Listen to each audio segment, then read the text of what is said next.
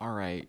Welcome back, everybody, to the Center of College Football. I'm your host, Jeffrey Calhoun, as always, reporting from the Center of College Football, Lincoln, Nebraska. I'm sorry, it's been a minute since I've posted an episode with this whole quarantine and coronavirus thing. It's just kind of hard getting into a schedule with everything. I know you guys know exactly how I feel about this. Um, but today we are talking about the Toledo Rockets from the Mid-American Conference. And looking back at this team's schedule from the year, I kind of feel like they're the epitome of mediocrity. This team finished 6-6. They were second to last in their division. The only team worse than them um, was Eastern Michigan, who they barely beat. This team started off really well. They started off 4-1. Their only loss to begin was against Kentucky, who they actually gave a bit of a tough time to. They only lost by 14. They put up 24 points against them on the road. I mean, decent game. And they knocked down a BYU team who had, at that point, beaten both Tennessee and USC.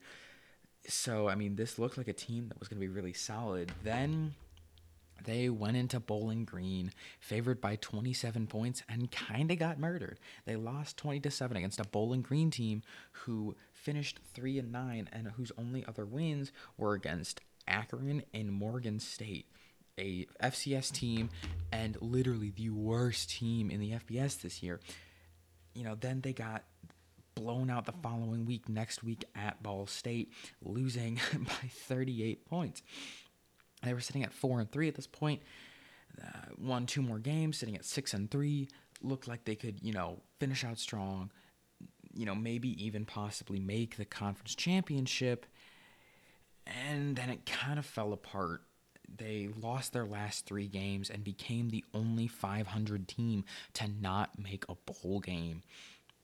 So, I mean, this team just was extremely mediocre to me. They didn't have a lot going for them. They had, a good upset against BYU, but they also got majorly upset 2 weeks later by Bowling Green. So, I mean, this team, I don't feel like a lot is going to change for them going into next year. They have a lot of production coming back, though, which is kind of nice. First off is their quarterback, Eli Peters.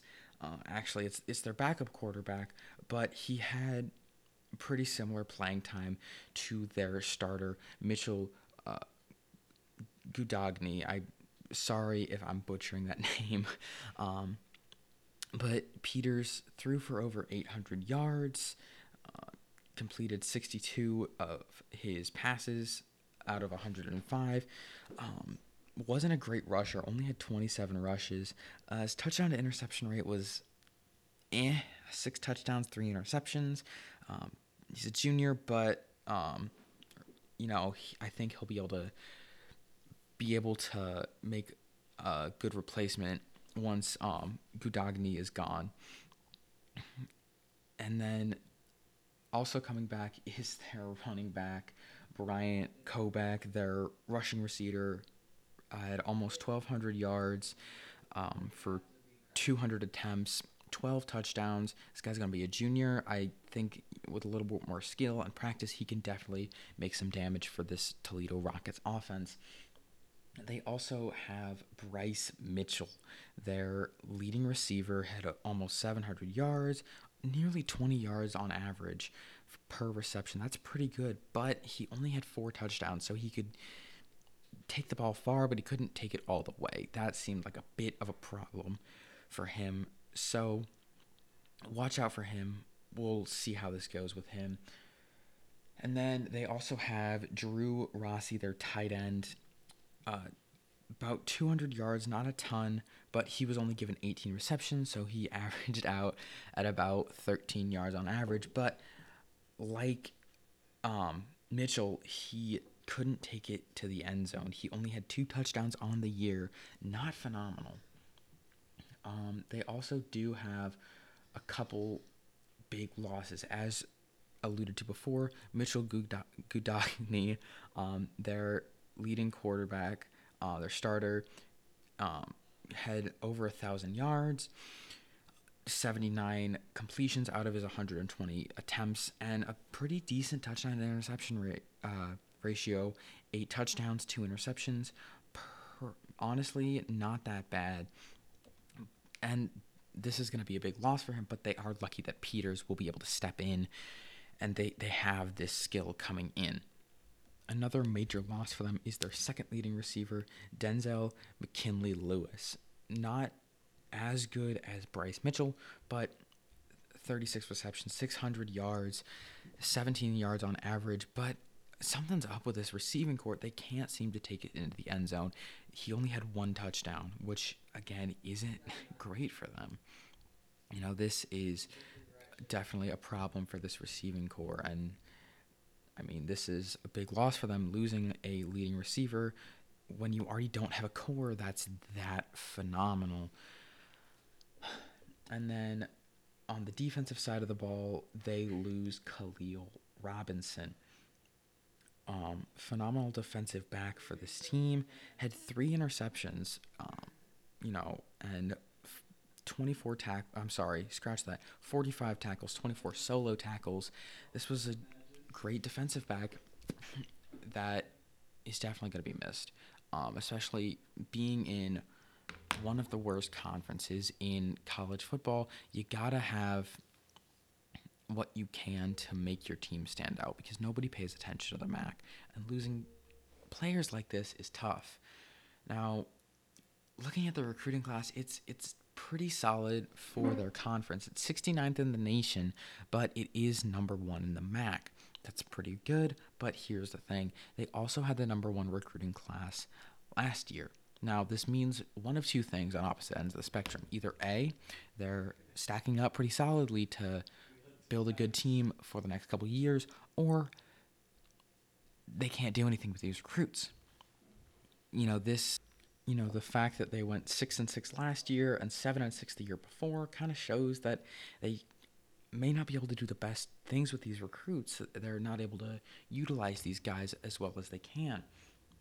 Now, looking ahead to their 2020 schedule, obviously they play all their normal opponents from the West, but they really don't have the easiest non-conference schedule.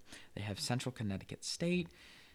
FCS team should be an easy win, but also on the schedule, they have at Michigan State, San Diego State, and at Tulsa. Look, you got a Power 5 team on the road. You got San Diego State, a phenomenal Group of 5 team, and Tulsa, who this team was easily better than their record showed. They gave Memphis a run for their money. They knocked down UCF.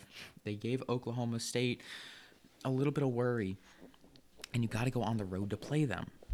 This is a tough team to play. And then out of the East, they got Ohio at home, Bowling Green at home, and at Akron.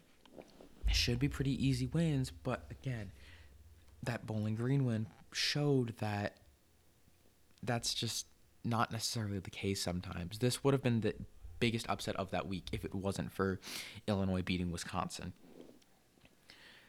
So, looking at this schedule, I see a repeat year. I'm looking and guessing another 6-6 year. I think they split Tulsa and San Diego State. If I had to predict right now, and obviously this could change, I say they split Tulsa and San Diego State. They're definitely losing to Michigan State. And, the MAC kind of just beats up on each other. I think they'll lose on the road at NIU and at Western Michigan, and, drop another game or 2 here or there. But this just, again, very mediocre team, middle of the pack. We'll see what happens. If they get lucky, they could sneak into a bowl game, especially with the addition of, I think, 4 more bowl games is speculated. So that gives 8 more spots for teams to get in. So we'll see what happens. But yeah, with that, I am your host, Jeffrey Calhoun, as always, recording from the Center of College Football, signing out.